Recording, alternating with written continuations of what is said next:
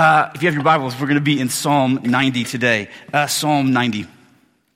So this is Lent, the season of Lent. So if you're not familiar with Lent, it's just a time. If you didn't grow up observing this season, welcome to the club. I did not either. It's a season, just a time to focus on a thing that I don't think we would normally just choose to focus on.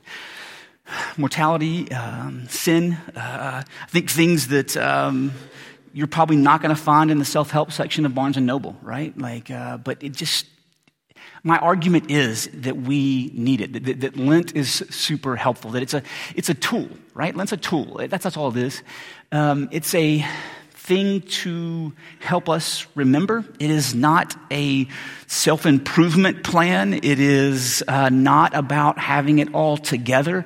I think that Lent reminds us, I heard someone say this, that you grieve, I grieve too. You hurt, I hurt too. I think that sometimes we think it can be, maybe it's just in the South, probably, maybe, I don't know.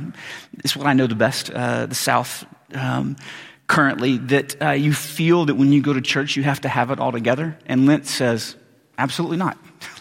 That's not why we come to church. We don't come to church because we have it all together. We come to church because we're on the verge of falling apart. And even when we feel like we're not on the verge of falling apart, it's a reminder that we always are, if not held together by Christ. So it's a time to collectively come together. Someone else said it this way, collectively come together and ask what will become of us.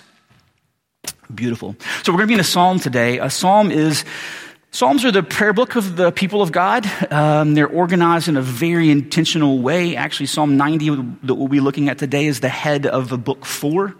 If you want to learn how to pray, you start with the Lord's Prayer that Jesus taught us, his disciples, how to pray, and then you move to the Psalms. Those are your two go-to things, to have the language and the vocabulary to pray that help you sort through thinking and feeling and what I should say in prayer, or better yet, how to respond to what God has already said. Right? That's what prayer is. It's not us just saying, hey, God, if you're listening. It's us answering back to God when he's already spoken. And so that's what prayer is. But also, though, I like to add to that, that's true, we say that all the time, that there is an element in many of the Psalms of wisdom literature. It's an ancient thing where people would write things that you were supposed to contemplate and wrestle with and wonder about, that taught you about life and living well. And Psalm 90 is that. It's one of those. It's about gaining wisdom. It has all these markings of what we would call a lament, a holy sorrow, a righteous cry out for help.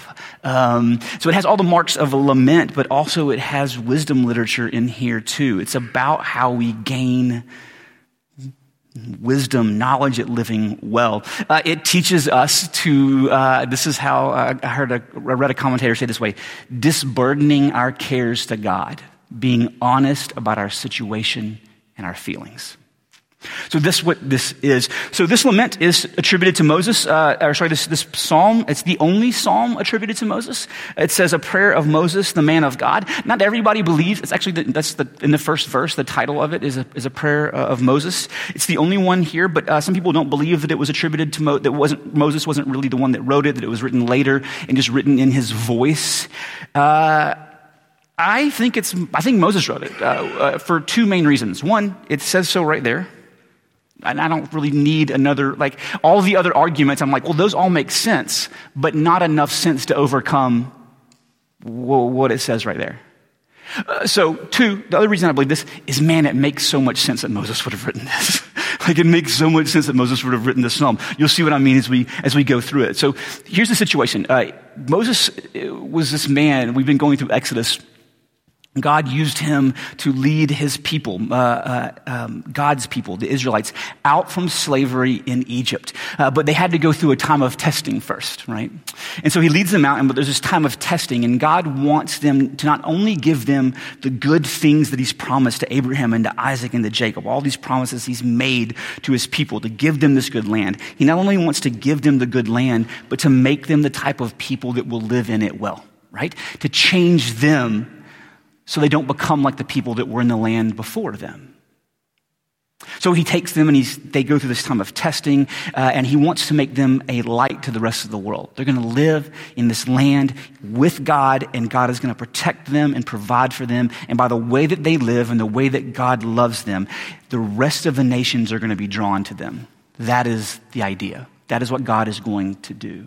But it turns out they get there, and after many years, and they are incapable of conforming their lives to the reality that God can satisfy them, right? Instead, they're looking around at all of the people that were already in the land, and they're looking around at all of the other options that they have, and they start taking shortcuts to relieve suffering, shortcuts that they think will lead them to happiness that are in the direct violation of what God has told them to do. And when things are going well, they believe that they don't need God, right? And then when things are going badly, they cry out to God. The entire book of Judges, by the way, if you ever read Judges, there's this repeated refrain. It's clearly obvious. It says, and then the leader died, and the people did whatever they wanted to do. And so God, in an attempt to protect them and preserve life, he sends in a foreign nation to control them. And then once they're under control of this foreign nation, they cry out to God, their hearts return to God, and God comes and sends someone to rescue them. And then, when things are good again, they do whatever they want. They go back to doing whatever they want. It's this cycle that I wish didn't feel real to me. And so that's what happens when they get into the land. This happens. And this psalm is for times like that, when the nation finds themselves away from God, crying out, asking for full repentance, for living the wrong lives. Because what happens when they get to the land is, and what happens to me and you is, Siri wants to have a word about it. And what happens to me and you and what happened to them when they get into the land is that they forget. And I think this is our problem. We forget the reality of who we are and who God is. And we get confused. And when that reality is not connected between who we are and who God is, short answer is we just don't act right. Because we're not living in accordance with reality. So let's start this psalm. It is amazing. Psalm 90, I'm going to start in verse 1. A prayer of Moses, the man of God. Lord, you have been our dwelling place in all generations. Before the mountains were brought forth, or ever you had formed the earth and the world, from everlasting to everlasting, you are God.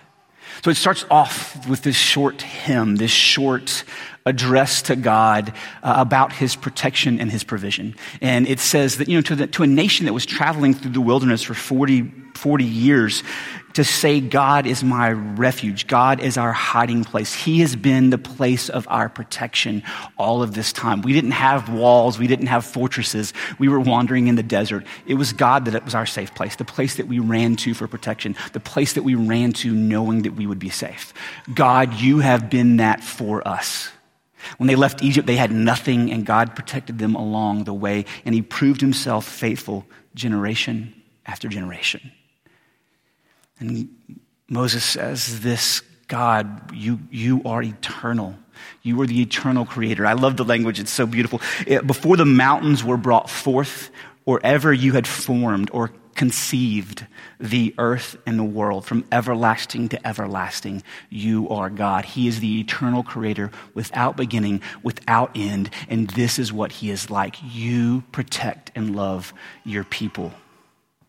He is their hiding place. Then it goes like this. Lord, you have been our dwelling place in all generations. Before the mountains were brought forth, or ever you have formed the earth and the world, from everlasting to everlasting, you are God. You return man to dust and say, return, O children of man. For 1,000 years in your sight are but as yesterday when it's past, or as a watch in the night. You sweep them away as with a flood. They're like a dream, like grass that is renewed in the morning. In the morning it flourishes and is renewed. In the evening, fades and withers. For we're brought to an end by your anger. By your wrath, we are dismayed.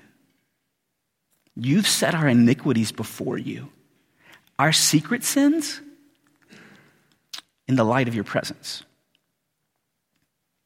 All of our days pass away under your wrath.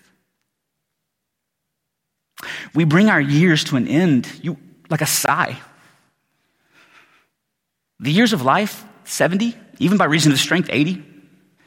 But their span is but toil and trouble. They're soon gone, and we fly away. Who considers the power of your anger and your wrath according to the fear of you? So teach us to number our days, that we may get a heart of wisdom. It's not the end of the psalm, but I want to stop there. So here, don't push this uncomfortable truth away. I think we have a tendency to do that, right? We want to push uncomfortable things far from us. I'm not the first person to say this. Secular people have written about this, how we as a society push the frailty of life and death far from us, right? We keep that isolated over there. Reality far. We don't want to think about it, so we just push it way, way away from us. And we have a tendency, I think, not just in that, I think humans have a tendency to do this. We do this. Have you ever heard a funny sound in your car and thought, that'll probably go away? We just want to push the reality that cars don't heal themselves out of our mind, right? Like we just want to push these things far from us that are uncomfortable. Or as the great theologian Mike Tyson once said, everyone has a plan until they get punched in the mouth. And, life does that, right? Life has a tendency to punch us in the mouth. And so what he says here may seem like an uncomfortable truth, but it's just so helpful. Here he goes. He says this. He says that man returns to dust. We were made from dust. And this is probably an old man's psalm, right? Like, it's hard to imagine Moses writing this when he was 21, right? He's, this is somebody my age or older, right? Writing this, looking back and going like, whew, this has been rough, So he's looked back at his life. He's looked at all of what they've gone through, how he led people out of this land like God told him to. They sinned and rebelled. God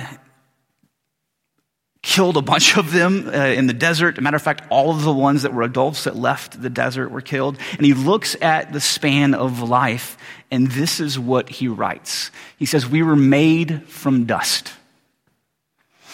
And it says that we're going to return to dust. That is the reality of our lives. In Genesis 3:19, it says, right after we finish reading, God is telling them what's going to happen because they've rebelled. And it says, by the sweat of your face you'll eat bread till you return to the ground. For out of it you were taken, for you are dust, and to dust you shall return. We were created out of dust, and creation out of dust was reversed because of the fall, and you will return to dust. This is the reality of our lives, that we exist between being dust piles. And so it happens, he goes on in this and he says it happens because of sin. That during our days that we exist, that you know our secret sins. That you are aware of all that we've done in our days past forth under your wrath because of sin. He's thinking about Israel and saying, we couldn't keep your laws. We fell in love with what was in the land already. We fell in love with other gods. And your wrath was rightly and justly on us. I think we recognize that we have a lot of problems with this psalm. It just reminds us that the biggest and deepest underlying problem we have is sin. And so he knows this. God knows our sin. He knows and hates our sin, so our days are short. So if the question is then, how do you live? Right? If this is the reality, how then do you live? Or I heard one guy say this way, when you come face to face with how fragile this world is, how fragile your life is, how disappointing life can be, how do you keep going? And so he gives us wisdom here. He says this, he says, here's what you do. Because this is the reality of my life, teach us to number our days that we may get a heart of wisdom, have a plan, carry it out, evaluate what our lives look like so that we can gain wisdom. Based on this reality that this is that this is what life is. And this is not, by the way, a Jewish or Christian idea. This is human, right? Like everybody knows that we come into this world and we leave it. And so in light of that, how do you live? And Moses says, let us understand that our days are short so we'll learn how to live wisely. right? So we want to push this uncomfortable truth away, but the reality is that since this is the reality, since this is true, it would be stupid for us to live like there weren't limited number of days for us to do things. And like I said, this is an older man's psalm, right? But that doesn't mean you can't begin to live this way younger. But a realization of someone in his life who gets to a certain place in life and is like, you know what? Things haven't gone the way I thought they would. So they begin to buy ridiculous shoes that their parents wisely wouldn't buy them when they were children. You make decisions going like, you look around and like, let me evaluate what's happening. I only have a certain number of days left, and you begin to panic. And so this is the reality. We must then live wisely and ask God how to live. This is it. This is the reality for everybody. And so there's some common secular ways of dealing with this, right? And these fall under certain philosophies. We could categorize these, but let's talk in common, kind of like just common language, like just the things that we will recognize, that I'll recognize at least. One of the ways that we deal with the fact that our days are short is that we try to make them mean something. Right? We try to come up with something and go like, if I give myself to this, then the time that I spend as animated dust will be valuable. So I talked to several young people over the years, and I'm getting worse at it. It's not good at it at all. And they say things. So there's this young woman. She works for a restaurant that we eat at, and we became friendly. She's a child though, right? And a young one. And she's going to go off to college. I asked, just making chit chat. What are you going to do? And she's like, I'm going to go into something, blah blah blah. I'm going to work for a nonprofit, blah blah blah. I need my job like to mean something. And me, because I was not here. I wasn't at church. I forgot that I'm a pastor and that people listen to my things that I say sometimes with a different weight than I intend them. I said, well, that's stupid.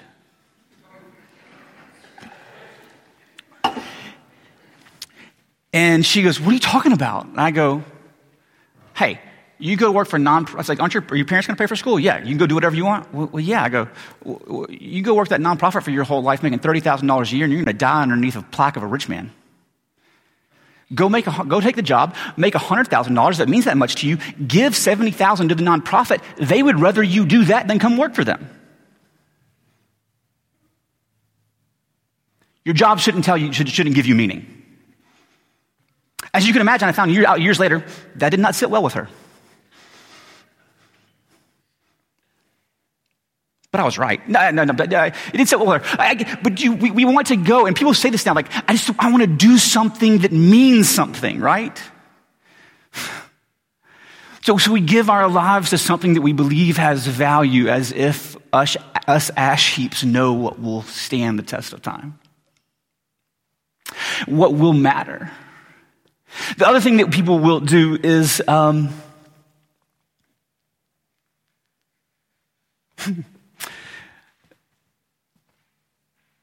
just seek comfort and pleasure. Eat, drink, and be merry. Right? I got a short time on this. Paul said that. Paul said, if there's no resurrection from the dead, that's what I'm doing. Paul said, if there's no resurrection from the dead, I'm going to throw a party. Eat, drink, and be merry. And so some of us live a way to deal with the fact that this reality is that we come into this world and leave. One of the ways that we deal with it is just, let's make the most of it while we can. It's a hard way to live. There's diminishing returns on that. I tried it. It's not great. It doesn't turn out beautiful for everybody. I mean, there's Keith Richards, but other than him, there's just diminishing returns on trying to pursue pleasure and comfort. And by the way, the weirdest thing happened to me. I gave myself every day to making myself as happy as I could be, and it took less than 6 months to be the most miserable I've ever been. I don't know why. Maybe that wouldn't be your experience, but I predict that it probably would be. So we could give ourselves to finding purpose and meaning in a thing that we think has value. We can give ourselves to comfort and pleasure, or we can give ourselves to just, distraction. That's maybe the saddest one to me, right? Just go to my job, go home, watch Netflix till I die. Just makes me sad to think about. But I do think there's a bunch of people We're just distracting ourselves with entertainment. We're just entertaining ourselves to death. And so I think that's another way to deal with it, is just to push off the thought of the fact that we are ashes to ashes. So this gives a very different way of dealing with it. Moses gives us two different things that I think are just absolutely critical, much better ways of dealing with the reality, not pushing it off, not just enjoying the ride while you can, but a much, much more valuable way of understanding and dealing with reality. So first he says this, so we're going to wisely number our days in the face of our fleeting frailty, right? Don't push that reality away. When it happens, teach us to number our days that we may gain a heart of wisdom. When we push out that reality, we begin to not value the time that we have. I think it's stunning that what we do matters. But it does. What we do with our time matters. So we plan and we carry out. So Moses says that, and then he says this. Not only that does he give us the advice to number our days, he also believes that something is going to happen in the future. He asks God for something. This is what he says after this. Teach us to number our days that we may gain a heart of wisdom. Verse 13, return, O Lord. He's praying now, right? How long? Have pity on your servants. So he's asking God for something. Satisfy us in the morning with your steadfast love.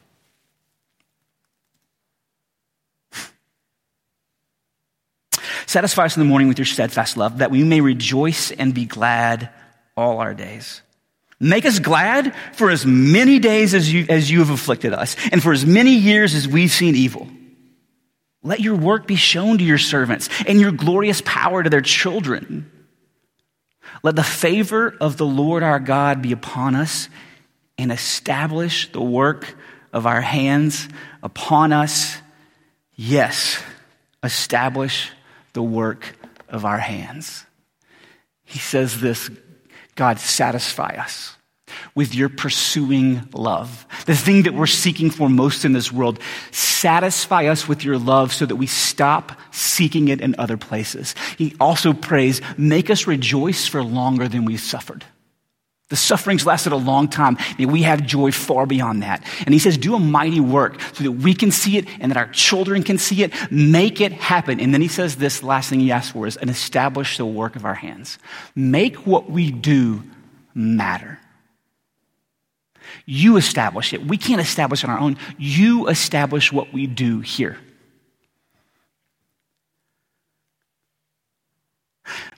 Moses had no idea how this is going to play out. Right? When he prayed this, he didn't know how God would answer these prayers. I think that maybe Moses gets to heaven, like God buries himself on this mountain and Moses' soul is taken to heaven, whatever that's like, but somewhere where you're with God outside of time and space. And I think Moses gets there and he's prayed this prayer and his life has been rough. And he's like, whatever became of that psalm I wrote? And they're like, you're never going to believe it.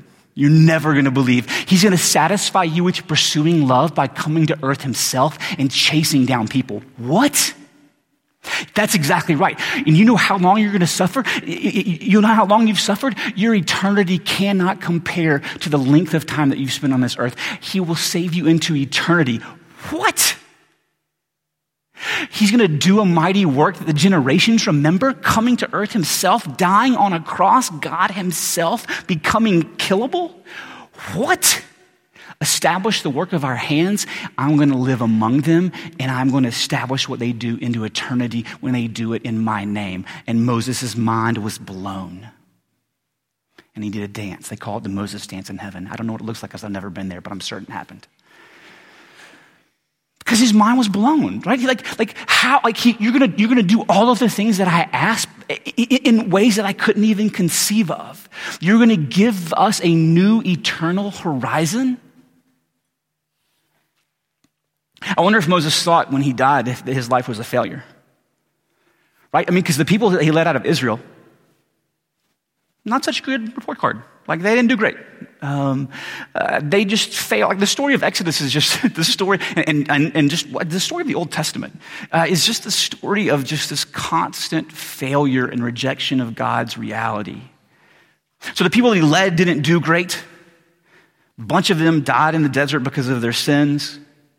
Moses wanted to see the promised land, right? And because of his sin, he was kept out of the promised land. God let him look over and see into the land that he promised. But because he had sinned, God said, you're not going to go in. And he dies on a mountaintop. Never gets to look in. Then this crazy thing happens.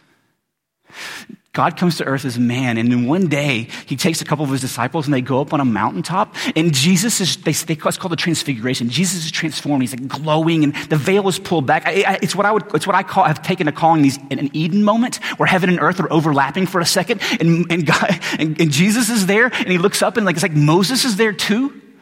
And the disciples are like, what is happening? And they're freaking out, like, should we build temples to these people? Like, what should we do? And they're just having this conversation. And Moses, who may have died thinking his life is failure, gets the thing he gets to see. He gets to see the way of the promised land, and he gets to see the very face of God. It's amazing, right? That we get this peek into the future. And what we find out through the scriptures and through this testimony of others that have gone before us is that there's this new reality of heaven invading earth. That's what Jesus' gospel is, the kingdom coming. There's a new reality, and that we inhabit two worlds. The eternal life of God in the first two verses flows into the life of the dust and ashes of the next verses. John 15. Jesus is teaching and he says this. He says, I'm the true vine. My Father is the vine dresser. Every branch of mine that does not bear fruit, he takes away. Every branch that does not bear fruit, he prunes that it may bear more fruit. Already you're clean because you have the word that I've spoken to you. Abide in me and I in you. My life in you and your life in me. As a branch cannot bear fruit by itself unless it abides in the vine, neither can you unless you abide in me. I am the vine, you are the branches. Whoever abides in me and I in him, he it is that bears much fruit. For apart from me, you can do nothing. If anyone does not abide in me, he's thrown away like a branch, withers, and the branches are gathered and thrown into the fire and burned. If you abide in me and my words abide in you, ask whatever you wish and it will be done for you. For by this my Father is glorified, that you bear much fruit and so prove to be my disciples. As the Father has loved me, so I have loved you. Abide in my love. If you keep my commandments, you'll abide in my love, just as I have kept my Father's commandments and abide in his love. These things I have spoken to you, that my joy may be in you, and that your joy may be full. The life of the eternal God flowing into the dust and ashes. So that through Jesus Christ, his life flowing into us, that we produce fruit. That the death that was assigned to us in Genesis because of our sin has been now life allowed to flow into us because of who Christ is and what he's accomplished, and that we can now bear fruit and be spiritually alive. That is the beauty of what has been promised. Moses is praying that God will fulfill these things and somehow make this happen, not seeing that one day God's quality of life would invade us and that we would inhabit the eternity of heaven and time and space at the same time. Paul says it like this in 2 Corinthians. He says, so that we do not lose heart, though our outer self is wasting away, our inner self is being renewed day by day. The physical body will break down. It will return to ash. But the one who took the dust and made it into life in the first place is going to one day take the dust that we become and make it into new life, Paul says. It's going to be even better than the one that we have now. So not only will heaven invade and we have access to that life now, but he's going to make all things new one day. So then how do we live? As inhabitants of both of these worlds, as aliens and strangers in this world primarily, but as kingdom residents, so that what can be said of Jesus can be said of us because his life is in us, right? So children of the King, how do we then live? What are we asking him in our lives to establish?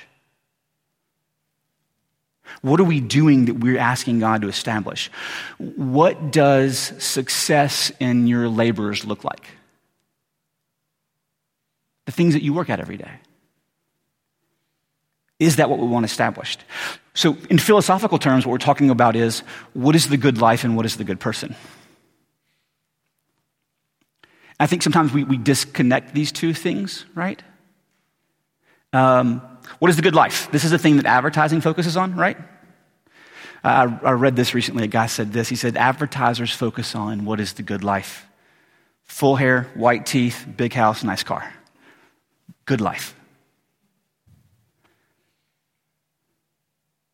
What is the good person? And he said this. Obituaries focus on that. It would be weird to read an obituary that said he had a full head of hair, white teeth, big house, and drove a nice car. Disconnect between the good person and the good life. So what do we do about that? Which one do you think has more lasting effects on the world? Are my labors every day aiming at one and not the other? Is there that disconnect in reality? So the question then is, who are we listening to? Right? About what the good life is. Like, what are our sources of information? What are the voices that we hear? What is the information that we have that tells us what the good life is and what the good person is? So Psalm 1 says this, blessed is the man, so good life, right? Who walks not in the counsel of the wicked, nor stands in the way of sinners, nor sits in the seat of scoffers, but his delight is in the law of the Lord, and on his law he meditates day and night. It's like a tree planted by streams of water, yields its fruit in its season, leaf does not wither. All that he does, he prospers. Wicked? Not so. Chaff that the wind drives away. Therefore the wicked will not stand in the judgment, nor sinners in the congregation of the righteous. For the Lord knows the way of the righteous, but the way of the wicked will perish. The same guy that I was reading said this. He said, the counsel of the ungodly. Because, right, like anybody here sitting in the counsel of the ungodly? Nobody's going to be like, yeah, like I do that. Like I just, Satanist is just like who I'm hanging out with, right? Nobody's yeah, I sit in the counsel of the ungodly. We don't think that we're doing. This is what this guy said. It messed me up. I've been thinking about it a lot, so I'm telling you. The counsel of the ungodly is just the way most people talk. It's the counsel to live as though it were not true, that you were an unceasing spiritual being with an eternal destiny in God's glorious universe. It is to live as though it matters what other people think of me. That is the counsel of the ungodly. It is the counsel of the ungodly to live as though the outcome of my life is dependent upon me and in my control. That is the counsel of the ungodly. The counsel of the ungodly is to live as if satisfying my desires and appetites is central to my well-being and a wise strategy for living in the first place. Sitting in the seat. And what he says is this, he says, what happens is you just walk by and then when you stop and the next thing you know, you're sitting in the counsel of the ungodly. And it's just the voices that you hear that tell you what is the good life and what it means to live well. And it just fails to acknowledge the reality that God has offered us eternal life now through Christ and faith in him. So who do we listen to? This is what the guy said that blew my mind, messed me up. Jesus has the best knowledge about these things. Jesus has the best knowledge about these things. He's connected these things, what it means to live a good life and what it means to be a good person. It has to do with where we store up treasures. So what do we do then, right? Because life just, it feels so much sometimes, right? You guys know who Marie Kondo is? Did you hear about what she said? So she was just like help you clean up your house kind of person, right? Like she had like a Netflix thing and all this stuff, and she would say stuff like go around your house and like throw away everything that clutters your house or whatever. So a couple weeks ago, I saw the headline and just moved on with my life, but chuckled first at this, that she has admitted that she no longer picks up her house every day. You know why? Third kid. Yeah, that's right. Because it makes good sense to walk around your house and hold things and only keep the things that make you joy, that give you joy till you realize you can't put a toddler on the street corner, right? Because there's going to be days you love the toddler, you do anything for him, but not bringing joy. And so everybody's like, Marie Kondo, no, I'm like, calm down. You can still put on pants today. Like, we can still elevate our game a little bit, some of us. But she just and finally admitted that I had a great plan until life punched me in the face. So how are we supposed to live then when it feels like we're constantly being kicked, when reality is punching us in the face? And it's to align our reality with the reality of what Jesus said. And so when our voices come against us and say, you don't deserve God's love, look at all that you've done, we sit and we wrestle with the reality that Jesus says, I love you and you are mine. And we fight those voices that say you don't deserve, there's no way he loves you. And you fight with the reality of the truth because Jesus had something to say about that. And so when we say that we're disciples of Jesus, that we're followers of Jesus, that's not just some minimum entrance requirement to get into heaven, checking a box. It's saying that he is the one that teaches us about what is real. That's what discipleship is. Him drawing us into this truth, him drawing us into this reality that you are what the cross says about you, that deeply sinful and that deeply loved. You're an eternal being and you fight that. What Jesus has to say, when I come to him and I'm struggling with anxiety, I go to God and say, what do I do with this? And we sit still and we know that he is God and that he is good. When we struggle with unworthiness, we go to him. When we have great success, we go to him. And what he says, this is a great gift from me to you. I bless people. I just do this. You haven't deserved it. You haven't earned it. So go and be wise with what I've given you, with your time and your resources. He says all of these things that are true. Yes, you are from dust. Yes, you will return to dust. But I have conquered death and the grave. So you know that not only do you have a place, but God is going to make everything new. And the one who took dust out of the ground to make man the first time will remake us. So when they call me child of God, they can call you child of God because you are found in me and you are my disciple. Our hearts beating like his heart beats, loving what he loves and hating what he hates. So when we have an emotion that wells up in us and we don't know what to do with it, we go to God with it and we listen to what Jesus had to say. We let him speak wisdom into our lives about what is true and what is real. You are a child of the King and you are deeply loved. Yeah, you're a sinner too. Lent helps me, this tool that helps me go, yes, yes, yes, I must be rescued. And I have been. It reminds me that my days are limited and that is not a thing to lament, that I have an eternity, that all of the days that I'm living out now, or God is just preparing me for this weight of eternal glory that we will have in Christ. He's given us a new horizon, these ash heaps, new futures, all through being united to him by faith. I believe who he says he is. I believe he did what he said he did. He did what he said he did. And that he has the wisdom and the knowledge to tell me about this new reality where I have eternal life drawing on the power of God himself. What a gift. Let's pray. Father, what an amazing world that you care about us. What an amazing thing that you have not only spoken truth, but pursued us. That you've pursued us with your loyal love, that you satisfy us in the mornings, that you are renewing our spirit while our body is wasting away. That there is an eternity, that there is a place where God is, and that eternity will one day fully invade and remake everything. Come, Lord Jesus, come. And while we wait, give us wisdom to count our days, the number of days that we have to be obedient, to love you in folding laundry and sitting in carpool, in all of the things that you place in front of us, doing them as if we are eternal beings that you have saved. Investing in people as if they are eternal beings that you died for.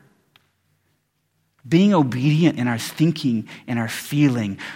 Resisting the inner gestures away from you and pursuing instead holiness. A richness and a depth of life. May our reality is what is a good life and what a good person is. May they align. May we pursue not advertising things, but obituary things.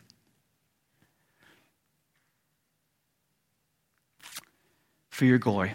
Christ's name we pray. Amen.